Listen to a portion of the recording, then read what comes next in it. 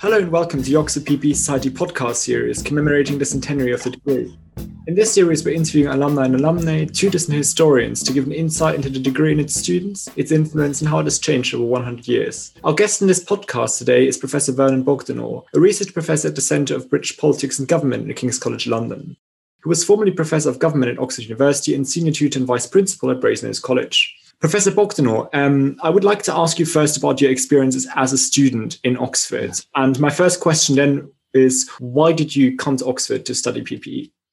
Well, can I begin by slightly avoiding your question and going into the origins of PPE? Absolutely. Because when I studied it, and you're talking to a museum piece because I read PPE from 1961 to 4, but it was founded, as you know, in the 1920s. And it was a very different world then and in the 1960s, because the original idea of PPE, and you will probably laugh hearing this, is that one person would teach all three subjects. And the last person to do that was a man now forgotten, but quite well known in his time, called G.G.H. Cole.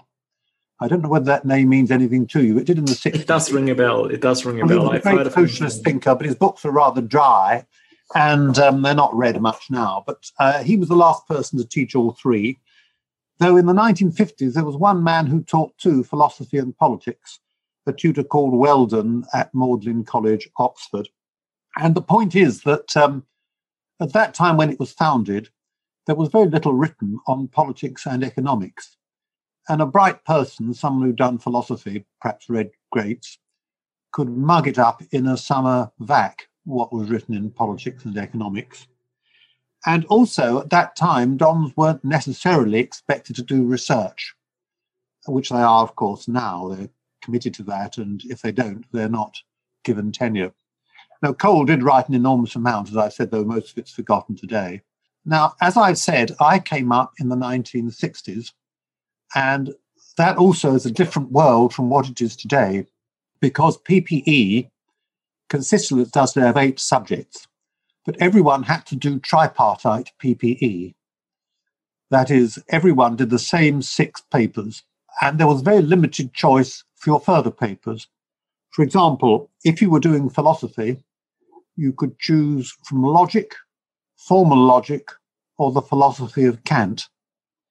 If you were doing economics, you could do economic theory, currency and credit, the economics of underdeveloped countries, or the economics of communist countries.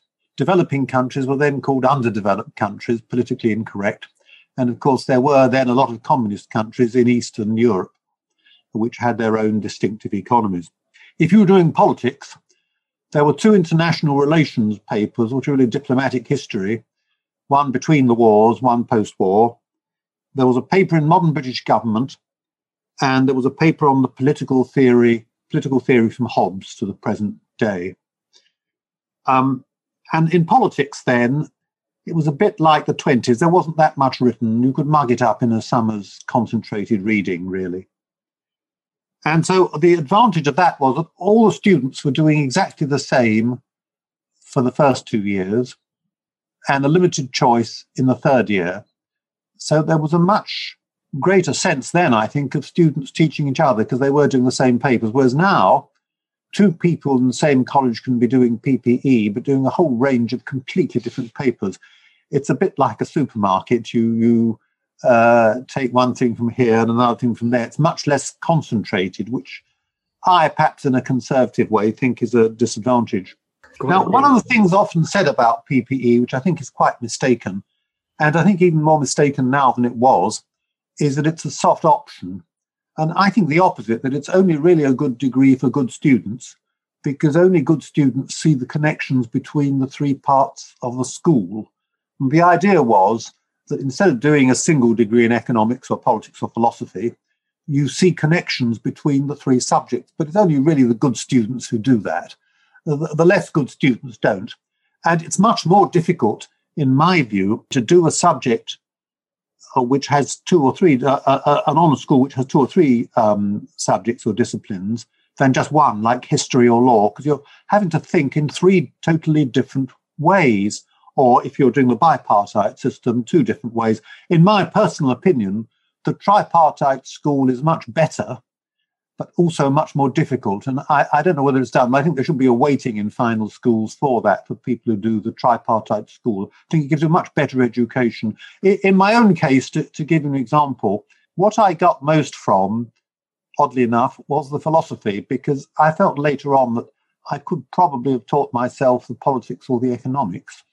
But philosophy, which is involved mainly in discussions in tutorials, teaches you, hopefully, clarity of thinking. And I think, in a way, that was the most useful.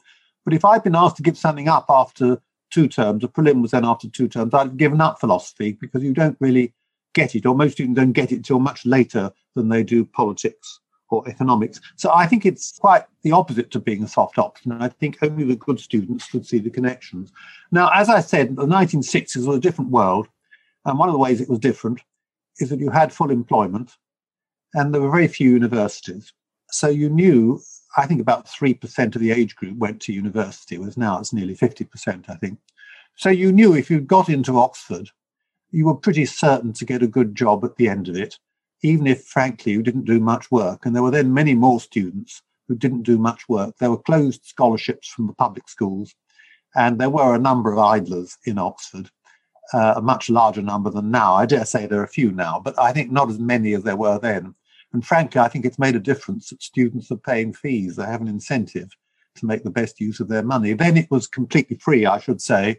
You didn't pay a penny. It was all paid for by the state. That may seem odd to you, but that's what it was. It was part of the welfare state, so you didn't pay a penny at all. And all your maintenance was taken care of by the state. And you knew, as I say, you'd get a good job at the end of it, simply from having been to Oxford, even if you didn't do very much work. So it was a different world. And the reason I read PPE was not vocational, but I'd done economics at school and thought it'd be interesting to follow that up. And I should say another way it's a different world. Economics was then an arts or humanities subject. I think my generation was the last one that could do it without doing any maths. I never did maths A-level. Now, you couldn't do that now. And I wouldn't have been able, I think, to pursue economics to an advanced level beyond a degree, postgraduate level, without much better maths than I actually had. So that's another way in which things have changed. Well, it's a roundabout way of answering your question, but please get on to another question. Well, my next question would then be, after studying PPE as an undergraduate, how did you come to teaching it afterwards? Well, it was an accident, because I got a job working for The Economist after taking PPE, and I was sent to Liverpool. There was then a Liverpool Stock Exchange, and I was told to master company accounts and how they were drafted and what their significance was.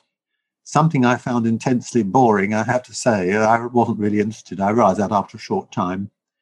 And I knew no one in Liverpool. It wasn't such a vibrant city as it is now. I knew no one there. I was pretty miserable, frankly. But after a while, I got a letter from my former tutor saying that there were some graduate places available at Nuffield College. Would I like to put in for one? And I thought, well, anything, even Nuffield would be better than Liverpool. And so I thought, well, why not? And I then thought, what am I going to do? Well, you couldn't do philosophy there. And economics, as I said, I couldn't really do because you needed the mathematics, which I didn't have. So I thought I'd do politics. And I started work in political theory. And then there was another accident. I suppose most people's lives are determined by accidents. There was a fellowship advertised at Brasenose. And I thought, why not put in? You've nothing to lose. And a lot of senior people to me who thought they might put in. But the head of the college said that Brasenose was only interested in electing someone in political theory. Now, the head of the college had no authority for saying that, purely off his own bat to show how influential he was. That the fellows hadn't decided that at all. And so a lot of people senior to me who were not in political theory backed out, and there was more, it's only me left. So I was elected. And the irony is I've only written one paper in political theory, because after a while I decided that wasn't my interest, and I was more interested in government, in comparative government, and so on. And so that's my field. It's very ironic, and it's a chapter of accidents, which is how I landed into it. But I really enjoyed it, and enjoyed the tutorial system, which I greatly admire. And I'm rather sorry to the extent it's been undermined. There were then no faculty reading lists. Every tutor had their own idiosyncratic reading list, which I think was right, because there's no point in having a college system if everyone's doing the same. And I think the lessons which we've learnt constitutionally about devolution apply to Oxford. It's a federal university, and each college ought to go its own way with its own tutors doing their own thing. And that's a healthy spirit of competition and local patriotism, if you like. So that's the story of how I came about my career. Thank you. Then my last question would rather concern what it was like teaching the degree. So, I mean, after seeing it from both perspectives, from the student writing the essays as well as from the tutor grading it, what would you say it is like teaching the degree, and how would you go about perhaps trying to connect the different subjects with each other? Oh, it was all great fun. And I was lucky. I had extremely good, bright students, very lively people. And I got on very well with my colleagues. And we did have some joint college seminars. For instance, we had a joint one in politics and philosophy discussing Rawls' theory of justice, which came out when I was a fellow. And we discussed various other things. And we had some joint things with the economists as well. I don't know whether that's still the case. Things on policy making, relationship between politics and economics. And there was much more room then. It perhaps wasn't quite so competitive. There was a more relaxed atmosphere. As I said, there was full employment for the early part of my teaching career. And so people weren't excessively worried about perhaps getting a job. And no, it was great fun. I loved it. And when I compare it with King's, I mean, King's is a marvellous place, but it doesn't have a tutorial system. And I think the students benefit from a tutorial system in two ways. Firstly, I think having to defend their arguments gives them verbal fluency and clarity, having to think for themselves. And I think having to write essays under pressure, 2 a week usually, gives them fluency in writing, which is very useful. Now, some people say, well, that's just a career for journalism and no more than that. I don't think that's correct. I think it's no accident that Oxford does so well in the civil service exam, because those skills are very useful, skills summarising rapidly an argument and being critical about it, and then defending it when someone tries to point out the snags. I think that's a very, very useful way of learning. And I think the other universities which don't have that system suffer from it.